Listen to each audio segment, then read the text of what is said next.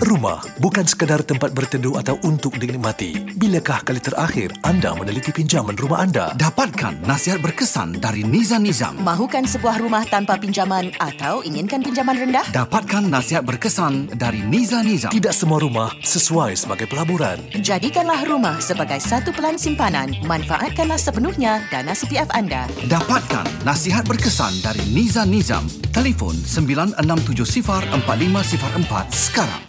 Assalamualaikum. Terima kasih kerana mendengar KRSG guys. Kami NNM Niza Nizam bersama Ejen Man dari Propnex. Setiap episod kami akan kongsi secara informasi dan isu-isu berkaitan dengan rumah. Baiklah, episod kali ini menyentuh tentang beli dulu, bayar kemudian. Baiklah para pendengar KRSG. Wah, saya suka itu sound macam DJ. Baiklah, topik kali ini bayar dulu, beli kemudian. Salah. Beli dulu, bayar kemudian. Terbalik. Beli dulu, bayar kemudian. Apa yang kita nak berbual ni NNM? Beli dulu, bayar kemudian. Ni bukan kedai jual emas ke? Ni bukan. Baiklah.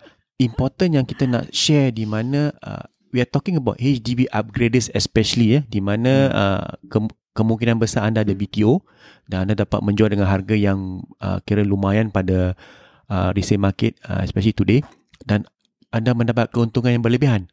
Apakah anda harus gunakan wang tersebut dengan lebih bermanfaat lah dan jangka masa panjang, not short term Of course, kebanyakan orang akan beli EAEM then spend on COV, at the same time renovation dan duit tu pun hangus. Pasal Nizam, selalunya orang kata kalau saya jual rumah mahal, that means saya pun beli mahal. Of course. Tetapi kalau kita kata, kalau kita ada satu solution di mana rumah ni tak mahal dan likelihood kenaikan harga selepas anda beli. Yes. Dan sounds juga good. Membelinya dengan harga murah. Bayaran deposit murah. I would say less. Rendah, yes. Okay. Apa yang kita nak cakap ni sebenarnya, saya rasa ada banyak yang tengah garuk kepala. Apa ni diorang tiga berbual? Baiklah, actually para pendengar KRSG, kita ingin memberi saranan kepada mereka yang ada kemampuan, ada aspirasi untuk memberi peluang pada diri anda membeli sebuah executive condo yang belum dibina. The new launch lah. Pasal saya rasa lebih daripada 1,000 lebih unit yang akan ditawarkan dalam jangka masa 2-3 tahun ini. Jadi ada peluang di sebalik cooling measures, ada peluang untuk anda. Okay? Kerana di mana anda tidak perlu jual HDB anda untuk membeli EC yang akan ditawarkan dalam jangka masa panjang, dalam jangka masa terdekat ini. Yeah, they have an options whereby you kata bayar kemudian kan. This is where we actually talk about the deferred payment in the EC scheme. Okay, actually in the past many years Singapore tak ada deferred payment scheme anymore for even the private property. Tetapi sekarang for EC kita masih ada deferred payment dan banyak ramai tak tahu tentang apa ni deferred payment scheme. Sebelum tu masuk nak berbual tentang EC. Okay, basically for EC, it will remain a very viable option for HDB upgraders. For example, 3-room private, not EC, 3-room private right now resale, for resale in private development. Okay, it costs about 1.4 to 1.5 million. But for the same, murah. But for the same EC, it's cost about 1.1 to 1.3. And just to add, although we are talking about house that cost millions, it does not mean that you need to have those monies in hand immediately. Okay, so you just need 25% in cash or CPF. Wow, yes, of course, para pendengar KRSG, ni satu skim, bukan skim cepat kaya importantly, especially to those BTO upgraders, kerana anda ada aset yang ingin dijual, tetapi anda tak perlu jual dahulu, tapi anda boleh beli dahulu jika ada 25% macam Masuk cakap, 25% in cash and CPF. At the same time, how about the balance? The balance will be loan as well as bridge by the bank. So importantly, kita harus speak tentang cara-cara di mana kita dapat take advantage of the situation. Cooling measures ni adversity maybe affect many of us or maybe not many of us, tapi kita tak tahu. Kita dengar-dengar cakap orang ni kita semua macam just because of the cooling measure everybody is affected. Tapi ada golongan yang very advantage for now. Actually they are very advantageous because developer tak akan naikkan harga yang tinggi, and especially a lot of the BTO owners today, right? Dia kata kalau kita jual mahal dan kita beli mahal, so this is advantage whereby we actually have Especially asset yang tak mahal anda dan beli baru. apa Niza cakap, jual mahal, beli mahal. Of course you beli another HDB, EAEM mahal kerana amount CUV you will be paying. So that CUV, right, is actually, if you, I think from our experience, minimally maybe 50-60,000 CUV.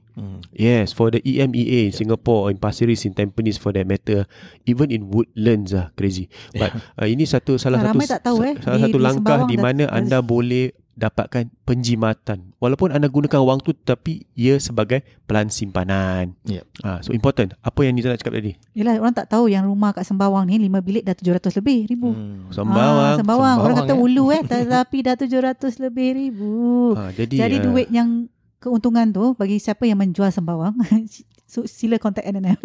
Tetapi apa selepas jual tu, apa mereka harus buat? Langkah seterusnya beli benda yang satu yang kita kata aset yang agak murah sekarang kerana ia adalah subsidized kondo. Dan di mana anda boleh dapatkan peluang untuk menggunakan what we call deferred payment scheme. Sekarang di Singapura dah lama kita tak dengar ni deferred payment scheme. Di private market pun tak ada lagi deferred payment scheme. Tetapi untuk executive condo yang belum dibina, new launch, anda boleh gunakan scheme ini. So this is a special scheme for those of you who are qualified Singaporeans. Di mana tak perlu bayaran selanjutnya sehingga dapat kunci. So you only pay 25%, lepas tu you duduk diam-diam lah dekat rumah you, tak payah jual pun. Tak boleh diam-diam, nak kena kerja keras. Simpan duit lah. So tak payah bayar mortgage payment, tak bayar apa-apa. Cuma duduk diam-diam, tunggu sampai benda tu dah nak siap dalam 6 bulan, baru anda menjual HDB flat anda. So this one actually help you in terms of temporary stay tak perlu. Dan juga you pun tak payah renovate banyak pasal executive condo telah pun di-equip dengan even fridge dengan washing machine pun dia kasih. So awak tak payah buat renovation yang banyak. NNM bukan anda bidang terjun. These are options for you. Kita akan it's not a template thing. It doesn't fit everybody. Tetapi jika anda ada aspirasi, ada kemampuan, anda rasa anda boleh, ataupun you are sitting on the fence, don't worry, NNM akan lakarkan strategi yang terbaik untuk anda tanpa membebankan. Yang penting tanpa membebankan. Yang anda harus tahu kalau anda mahu membeli kondo di pasaran sekarang, chances are they already high, right? So for you as first time buyer into the condo market, it's best to enter into EC new launch kerana mereka punya harga telah pun 30% lebih rendah daripada pasaran yang terbuka. Betul. Jadi, and also you dah tahu kalau you beli BTO kan, new launch, what happen? You pay success rate today is only 17% or 20%. So very low chance of getting the BTO. Tetapi kalau you beli EC, it's a different thing. Chances are you get the unit that you want. Yes. Ini semua dengan guidance from NNM, insya-Allah. So basically, please know your numbers, know your options, and most of all, get clarity from NNM. Betul. So para pendengar KRSG, there's only one number to call, 967-04-504. Exactly. Over to you, Ustaz.